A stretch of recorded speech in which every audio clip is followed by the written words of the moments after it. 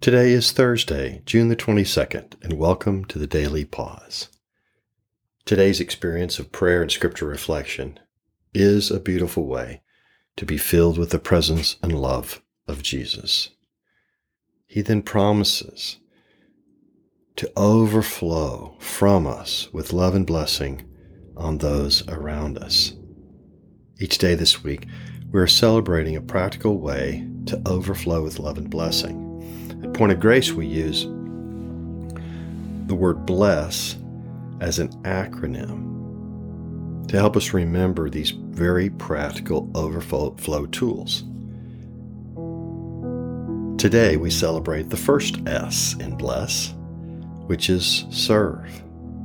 We get to reflect on the power of serving others as a way to overflow with love for them.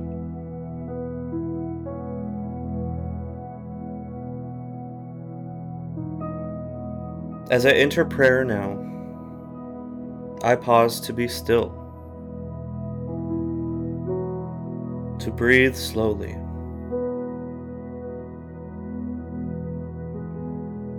to recenter my scattered senses upon the presence of God. Father, Son, and Holy Spirit.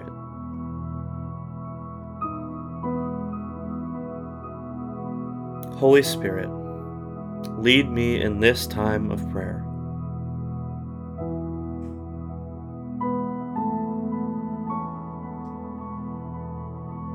I will exalt you, my God, the King.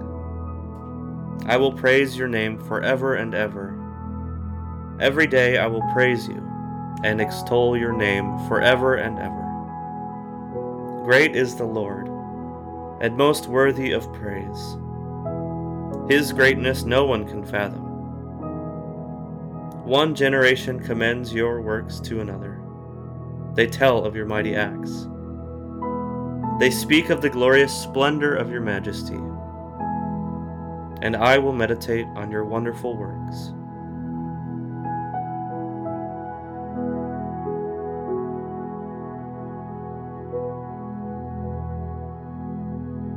Jesus, thank you for blessing me. Thank you for your unceasing prayers of intercession on my behalf. Thank you for your unwavering attention and empathy towards me. Thank you for the gift of communion and of union with you. Thank you for serving me and washing me completely clean. Jesus, I receive all of you today.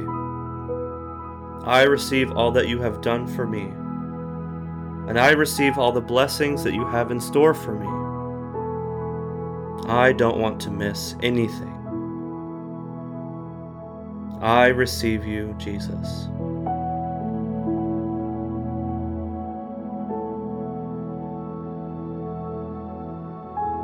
I will proclaim your great deeds. They celebrate your abundant goodness and joyfully sing of your righteousness. The Lord is gracious and compassionate, slow to anger and rich in love. The Lord is good to all. He has compassion on all he has made.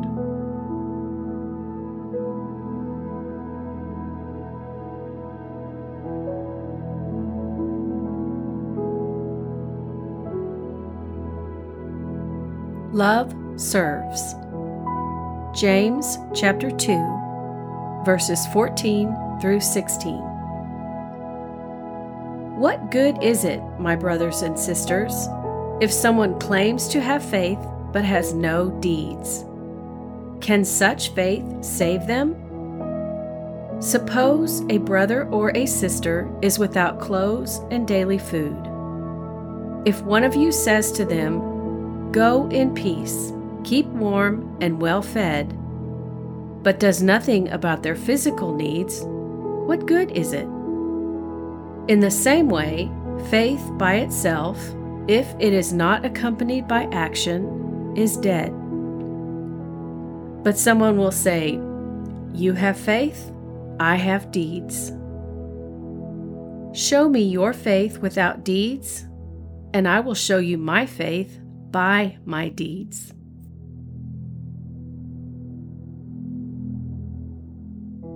This is a convicting passage. Do I do enough to show I have faith? Is God pleased with me? Maybe I'm just an imposter sometimes.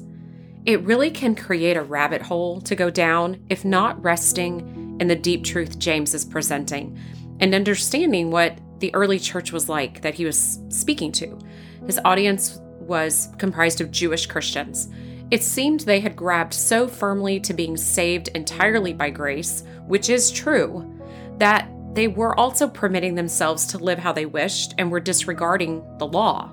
They were disregarding people within the Christian community who were obviously hungry and destitute.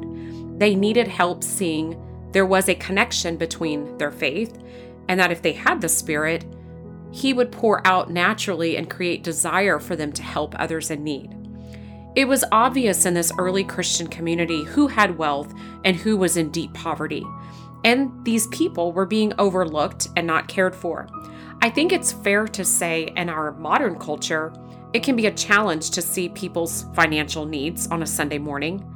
There is enough wealth in our culture, even among someone who is really struggling in poverty, to be in the community on a Sunday morning, and it's not evidence they are in poverty. So how do we know someone is in need? It's imperative to spend designated time with people within the church to learn about their needs. This will not necessarily come up in a conversation on a Sunday morning. I'm convicted because I must spend time with people, and possibly more than just an hour outside of Sunday, with someone to learn of their needs. Trust must be built. I must be willing to listen and ask and learn. We must all be willing to go beneath the surface. It's vital for those in the Christian community to connect with smaller groups, such as grow groups, where over time the community can learn about needs. And then I have a responsibility to respond to those needs as their sister in Christ.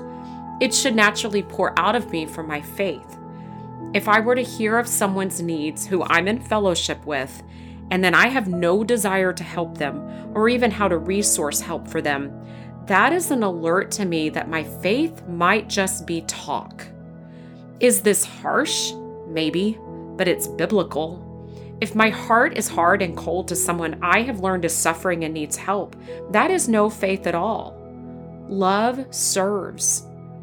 What I sense the Spirit speaking to me in this passage as I reflect is that we all need to be connecting together so we can really learn who is in need in our community and then respond to it as Jesus preached on the Sermon on the Mount regarding helping the needy. Spirit, as we return to this passage, place the person on my heart who you're asking me to get to know better and pour into. Whether in the body of believers or not, I'm just simply open.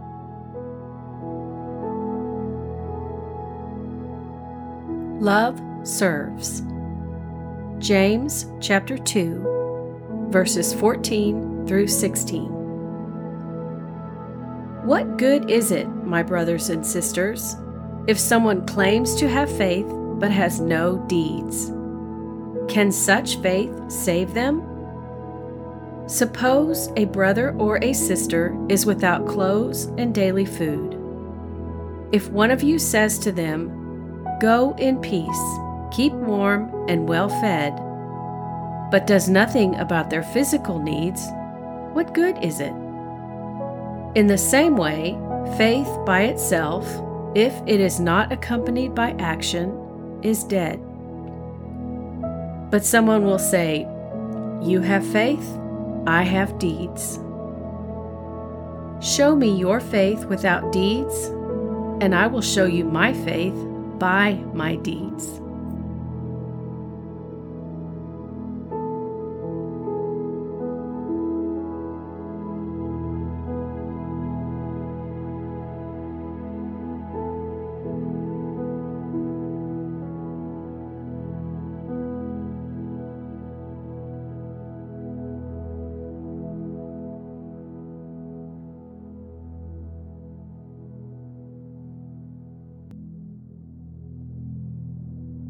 Matthew 9. When Jesus saw the crowds, he had compassion on them, because they were harassed and helpless like sheep without a shepherd. And then he said to his disciples, "The harvest is plentiful, but the workers are few. Ask the Lord of the harvest, therefore, to send out workers into his harvest field." Jesus, am I one answer to that prayer? I want to believe I am. I need to believe that. I do believe you sent me into the harvest field. Help my unbelief.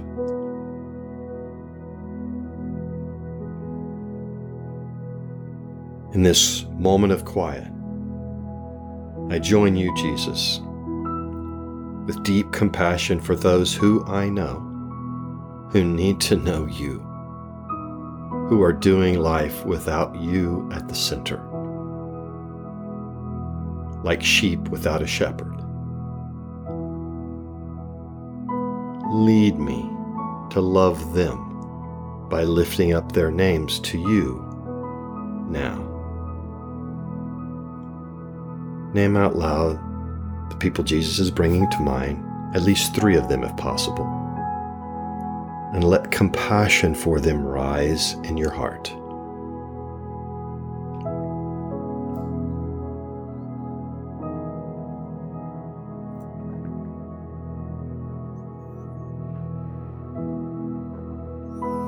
Now let's begin with prayer for them.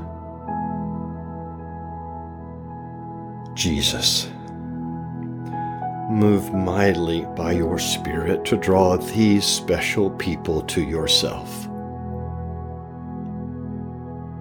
Convict them of their need for you. Woo them with your love, that they might experience the wholeness and healing that only comes through personal union with you.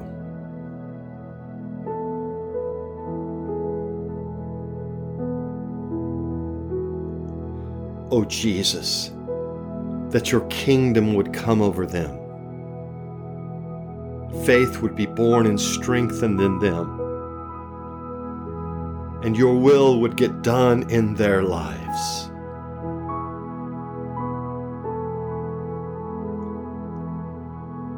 For them you died. For them you rose. For them you now reign. And for them I pray.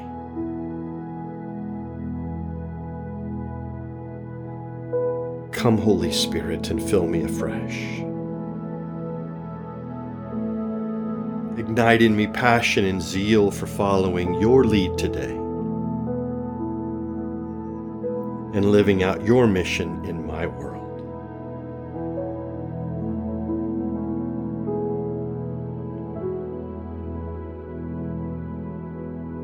I'd like to invite you to say just a personal prayer of support for Point of Grace's youth mission team that is deployed this week in St. Louis, 17 youth and 4 adults. Pray for them as the Spirit leads. Speaking your own, amen.